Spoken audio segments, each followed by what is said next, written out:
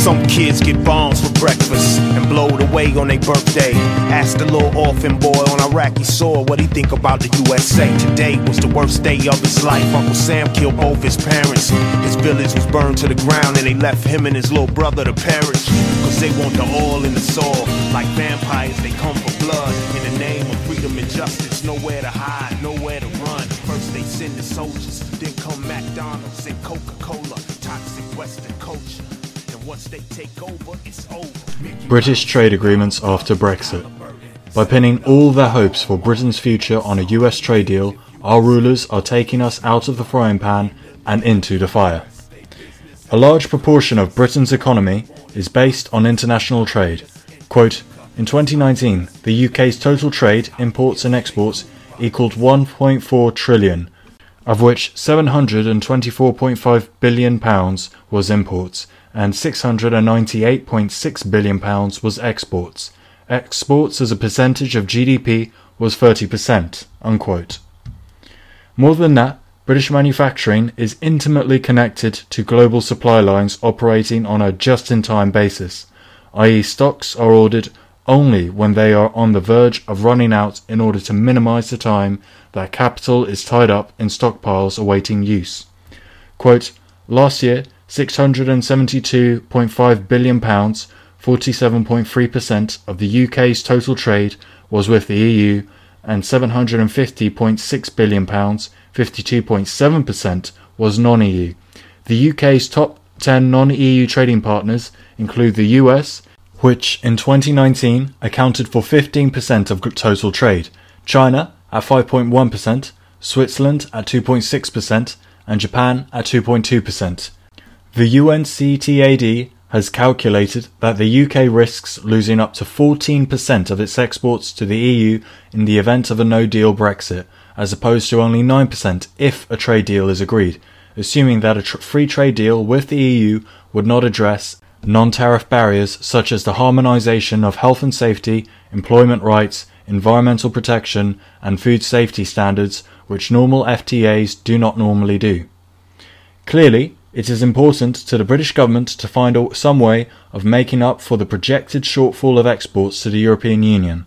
It will also want to make good quite significant losses to the country in relation to the very significant additional costs of trading with the EU. Quote, Her Majesty's Revenue and Customs, the UK's tax collecting agency, estimated that British businesses would spend £15 billion, $19.6 billion, extra per year on paperwork in the event of a no-deal Brexit, unquote. This paperwork would apparently include, quote, up to 9 documents that would be needed to sell a British product to an EU country, in the event of there being a no free trade agreement concluded with the EU. Under any sort of deal, exports and imports will need a certificate of origin, transit certificates, customs evaluation documents, and, if exporting to Northern Ireland, destination paperwork to ensure goods are not then moved to the EU.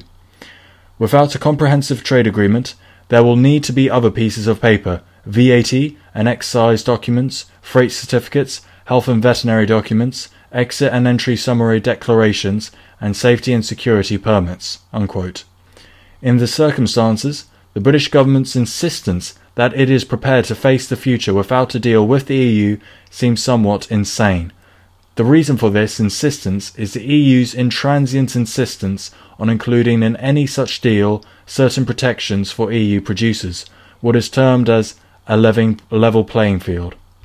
It seeks to prevent British producers undercutting European costs of production by reducing employment rights, food, safety standards and environmental protection below European standards, or by providing government subsidies that enable British producers to undersell their European competitors. The British argue that no such provisions exist in any other free trade agreements that the European Union has negotiated with countries around the world, so why should the UK be singled out? However, it is easy to see that the sheer volume of trade between Britain and the EU does make it different from all other non-EU countries with which the EU has dealings. Britain claims it has no intention of lowering standards, but does not want to be committed to maintaining them, as this would be the kind of incursion against its sovereignty that Brexit seeks to avoid.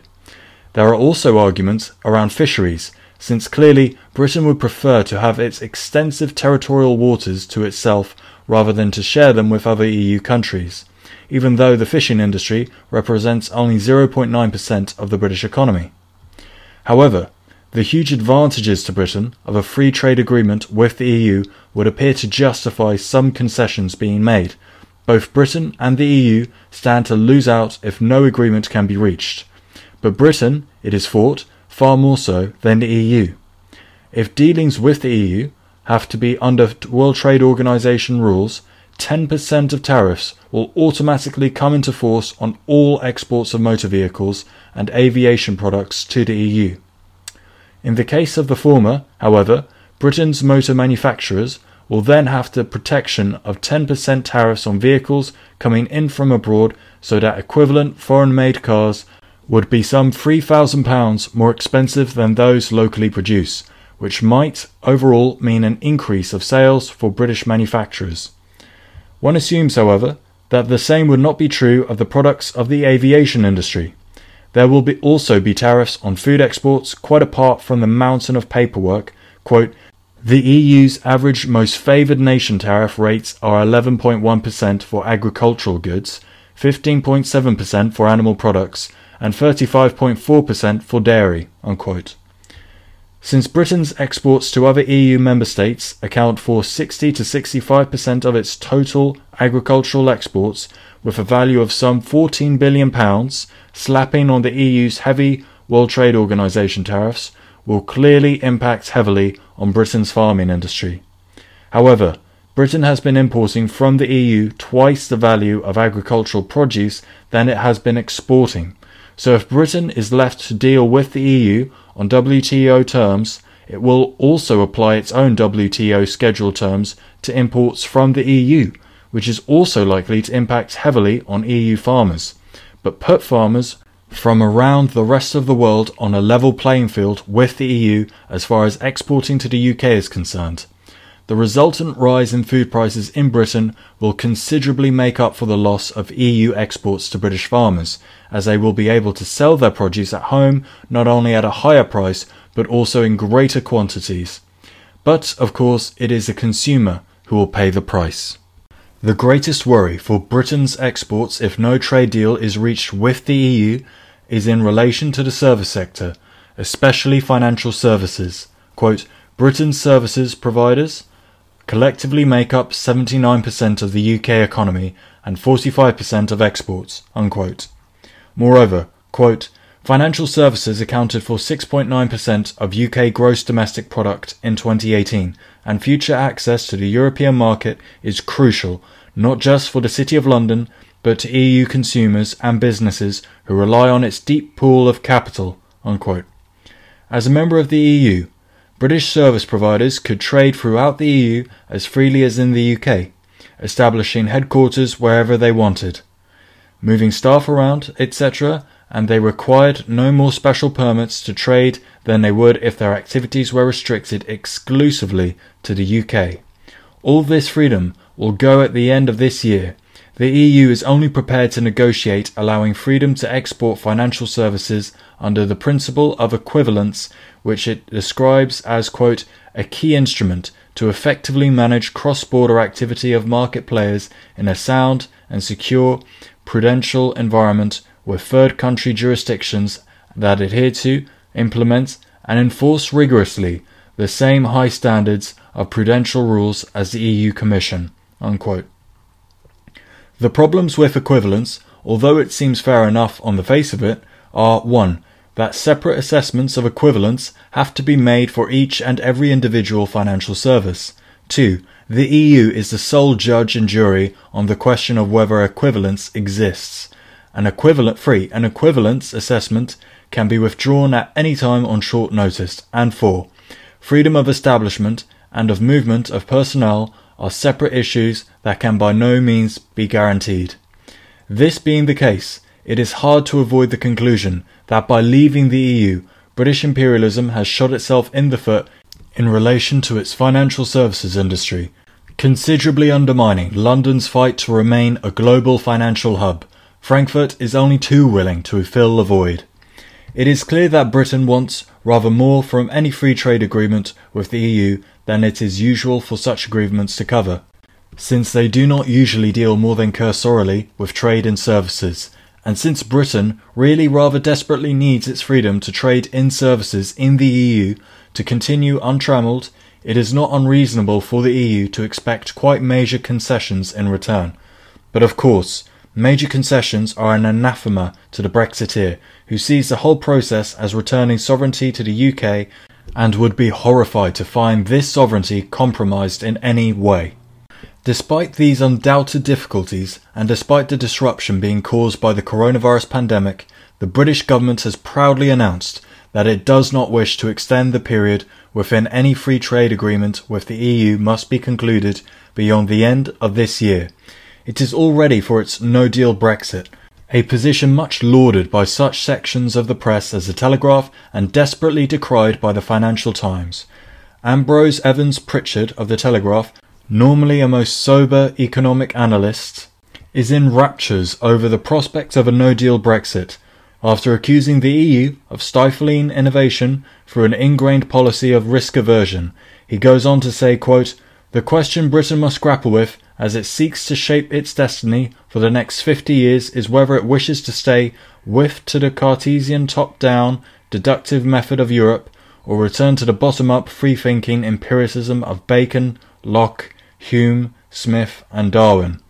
The marvel of Britain's best 3 centuries, and which so binds us to America, the Anglosphere, and, for that matter, India." Unquote. This is quite a contrast with Martin Wolf of the Financial Times. Quote, "The idea seems to be that, in the midst of the pandemic, nobody would notice the additional disruption imposed by an overnight break in the economic relations with the country's most important partners and eternal neighbours. Here are 7 reasons why this is a disgraceful idea. First, it is not what the Leave campaign actually promised. The country was repeatedly told it would be easy to secure an excellent free trade agreement because it held all the cards. Second, the notion of some economists that Brexit would lead to the unilateral free trade has also proved a fantasy. The UK has published a tariff schedule that is far from free trade. The political economy of trade and the need to preserve some tariffs for use as negotiating chips in future trade deals made this outcome almost inevitable. Third, the UK is breaking its word. In order to reach his exit deal last October, Mr Johnson agreed that Northern Ireland would remain in the EU's customs area and single market. But standard customs and regulatory checks must be imposed in the Irish Sea if the EU's customs area and single market is not to be vulnerable to transshipment via the UK. Either Mr Johnson does not understand this, which would be stupid, or he does, which means he has wittingly lied. Fourth, the political declaration accompanying October's exit agreement stated that, given the Union and the UK's geographic proximity and economic interdependence, the future relationship must ensure open and fair competition, encompassing robust commitments to ensure a level playing field. In so doing, they should rely on appropriate and relevant union and international standards, and include appropriate mechanisms to ensure effective implementation domestically, enforcement and dispute settlement. Thus, EU demands were known and accepted by the UK. Fifth, the globalising world economy, assumed by Leave in the referendum campaign, no longer exists.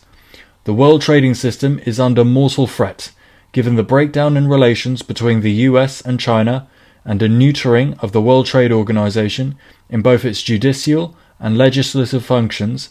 A global Britain will not emerge, but one seeking crumbs from the tables of more powerful trading powers, themselves engaged in vicious squabbling. Sixth, we are in the grips of a pandemic-induced depression of vast magnitude and unknown duration. It is a good bet that at the end of 2020, the UK economy will still be very depressed, with damaged businesses and frighteningly high unemployment. That would hardly be a good time to add to the shocks already crippling the economy. Finally, the longer run outcomes of the pandemic will probably include permanently lower output as happened after the financial crisis of 2007-8, over and above that will now come a huge trade shock from an ultra-hard Brexit. The consensus of professional opinion is that the lost trade opportunities would lead to substantial long-term reductions in levels of productivity and output. These losses will now add to the losses from the pandemic." Unquote.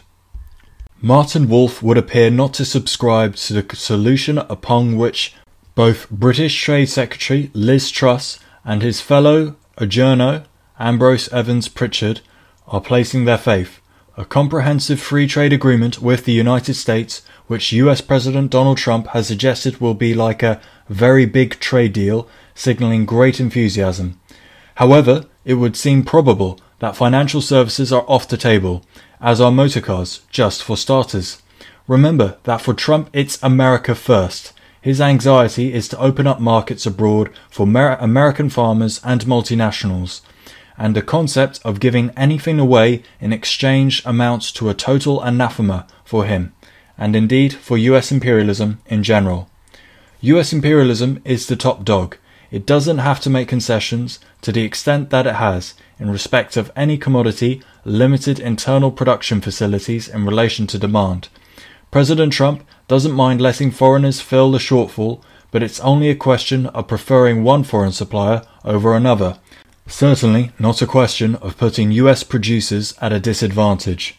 Thus, the US has a free trade agreement with the EU. It will be happy to deal with the UK instead if it can get better terms, and is hopeful that competition for the US trade between Britain and the EU will force both of them to offer more concessions than they would otherwise contemplate. The Labour Party's Ed Balls, former Economic Secretary to the Treasury, is among those who are only too aware of where the US priorities lie. Quote, "Long-held American ambitions for a UK bilateral deal have not gone away, and include greater access to UK agricultural markets based on lower tariffs, and US-style regulation, deregulation of NHS drug pricing, and opening up public procurement to US companies.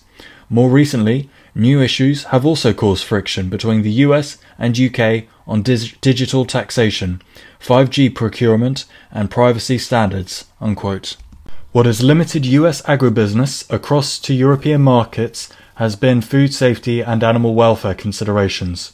GM crops, chlorinated chicken, and antibiotic hormone-saturated beef are all cheap to produce and therefore highly competitive as compared to traditionally produced equivalents. But do we want them? Academics point to research published last year in 2018 which found washing food in bleach does not kill many of the pathogens that cause food poisoning.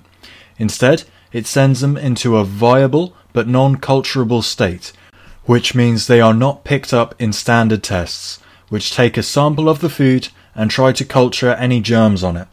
The presence of the pathogens is thus masked by the bleach, but they are still dangerous to human health. Eric Millstone, Professor of Science Policy at Sussex University and co-author of the briefing, told The Guardian lives would be at stake if food based on these lower standards were sold in the UK. "I am satisfied by the evidence that US food poisoning cases are significantly higher than in the UK. A minority of people suffer fatal complications," he said.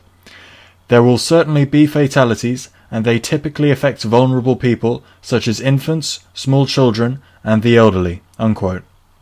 Anyone risk-averse to eating this meat would share with the Brussels bureaucrats the precautionary principle and the utopian goal of zero risk, much berated by Ambrose Evans Pritchard in his article referred to above, which puts the goal of a trade deal with the US infinitely higher than any trade deal with the European Union. As for GM crops, Ambrose claims that EU opposition to them, quote, "lies behind the pseudoscience of Europe's ban on GMO crops, a lurch into Stalinist Lysenko obscurantism. The consequence of refusing to tweak genes for better yields is that EU farming relies more on chemicals, just as Europe's horror of gas fracking and nuclear power cause it to burn more coal. However, we are not talking about GM crops in the abstract. We are talking about what is available today. And what is available today has overwhelmingly being developed by US multinationals as a means of increasing their profits with scant regard for the interests of humanity as a whole. Most GM crops fall into one of two categories. They are either engineered to resist chemical herbicides, or they are engineered to produce insecticides in the plants themselves. Herbicide-resistant crops increase the use of herbicides. The chemicals, Ambrose thinks, are reduced by GM crops, increasing costs for farmers as well as creating environmental and health problems, affecting poorer communities who live near large GM farms in developing countries as well as causing pollution.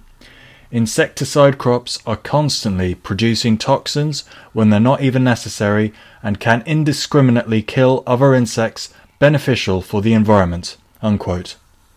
In other words, even though the crops themselves are not necessarily unhealthy to eat, the environmental damage is enormous. Furthermore, the plants do not generate seeds for future crops, because they have to be purchased from the multinationals in question. The fact that the multinationals producing the engineered crops operate in a similar way to the tobacco industry, when confronted with scientists trying to investigate the dangers of smoking, hardly increases confidence in the products. Quote, "Critics often disparage US research on the safety of genetically modified foods, which is often funded or even conducted by GM companies such as Monsanto. Schubert joins Williams as one of a handful of biologists from respected institutions who are willing to sharply challenge the GM foods are safe majority. Both charge that more scientists would speak up against genetic modification if doing so did not invariably lead to being excoriated in journals and the media.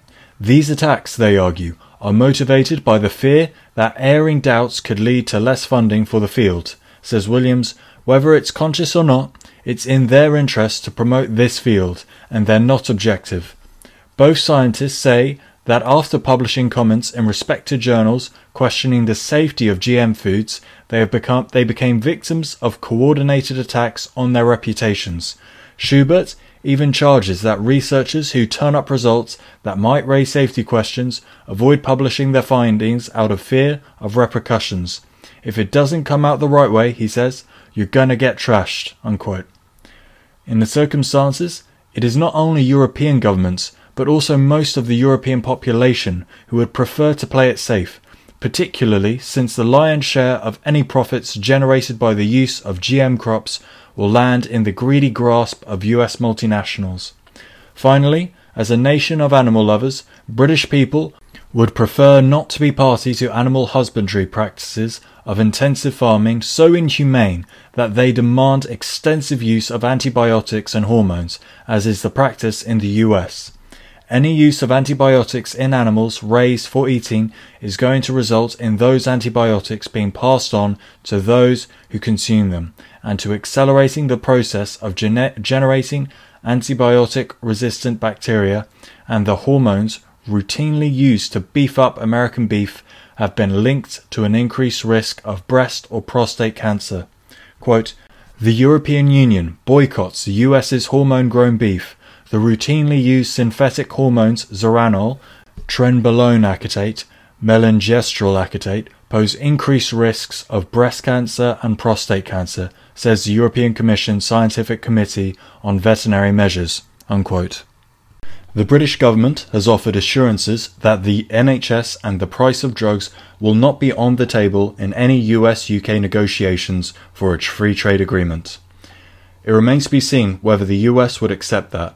Certainly, in deals it has struck with other countries such as South Korea, Mexico, and Canada, it has seen to it that such limits as the NHS currently sets to the price it is prepared to pay for drugs from abroad, and as to whether it is prepared to use drugs that, in the opinion of NICE, National Institute for Health and Care Excellence, do not offer value for money, are swept aside, as well as the length of time a patent can be held before expiring.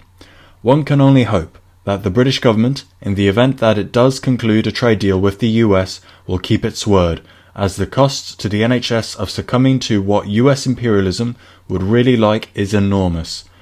The single measure of allowing US pharma to prolong its patent rights over drugs would by itself cost billions of pounds. Quote, Unless you suffer from a debilitating illness such as Crohn's disease or rheumatoid disease, you are unlikely to have heard of Humira." Unquote. Its generic name is adalimumab, and it is a human monoclonal antibody that binds and inactivates the inflammatory protein TNF-A. Quote, "That drug, made by the US pharmaceutical company AbbVie, has transformed the lives of thousands of sufferers. It's also the drug that costs the NHS more than any other, £450 million a year. Last year, British doctors were allowed to prescribe drugs that do exactly the same job as Humira, but at a fraction of the cost. They are known to biosimilars and are the equivalent of generic drugs in relation to chemical drugs. This will save the NHS more than £150 million a year, equivalent to the cost of employing thousands of doctors and nurses. In the US, the system of intellectual property and patent law means these cheaper drugs can't be offered to patients until 2023. An important consideration for very many of those who advocated leaving the European Union and now take a cavalier attitude towards the need to secure a trade deal with that body is the importance of regaining sovereignty so that Britain ceases to be a rule taker.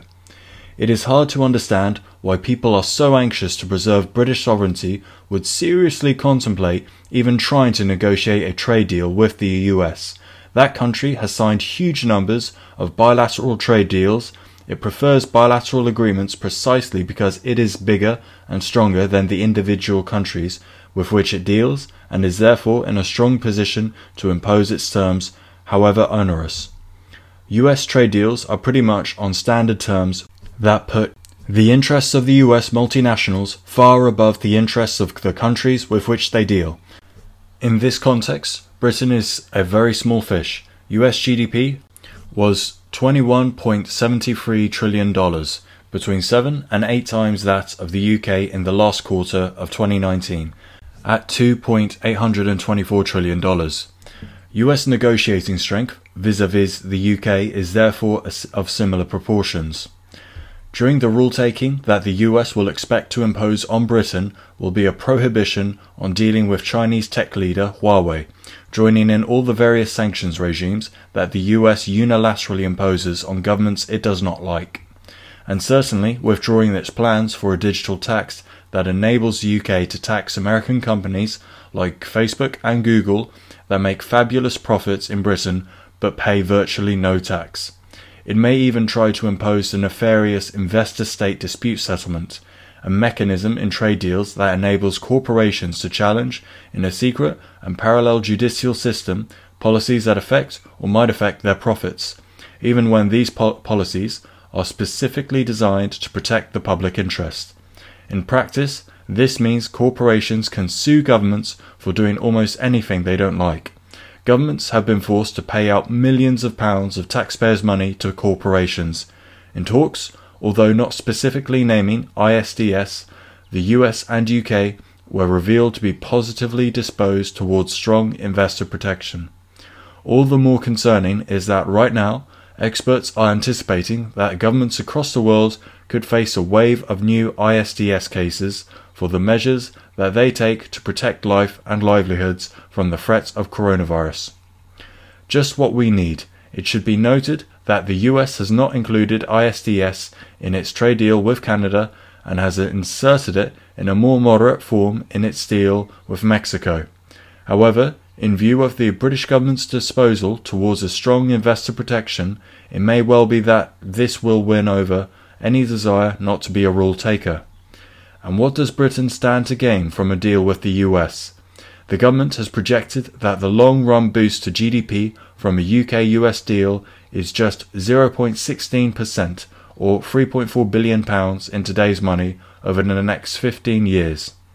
When one further takes into consideration US imperialism's propensity unilaterally to withdraw from treaties, agreements and commitments whenever it wants. Whether or not Britain is able to reach a trade deal with the European Union, it is undoubtedly the case that its international profiteering interests will have been dealt a severe blow from its withdrawal from the bloodthirsty imperialist EU bloc, a weakening of our class enemy that is surely to be welcomed. However, to sign up as an appendage of US imperialism could well prove even worse. China, the world's second largest economy, is able, ready, and willing to enter into a trade agreement with Britain that would impose no onerous conditions and would genuinely provide a boost to British trade. But, a toady of the US that he is, Boris Johnson would not even begin to contemplate negotiating such a deal. It is clear that there is no advance to be made by workers while monopoly capitalist ruling class remains in the driving seat. For us, it is socialism or barbarism.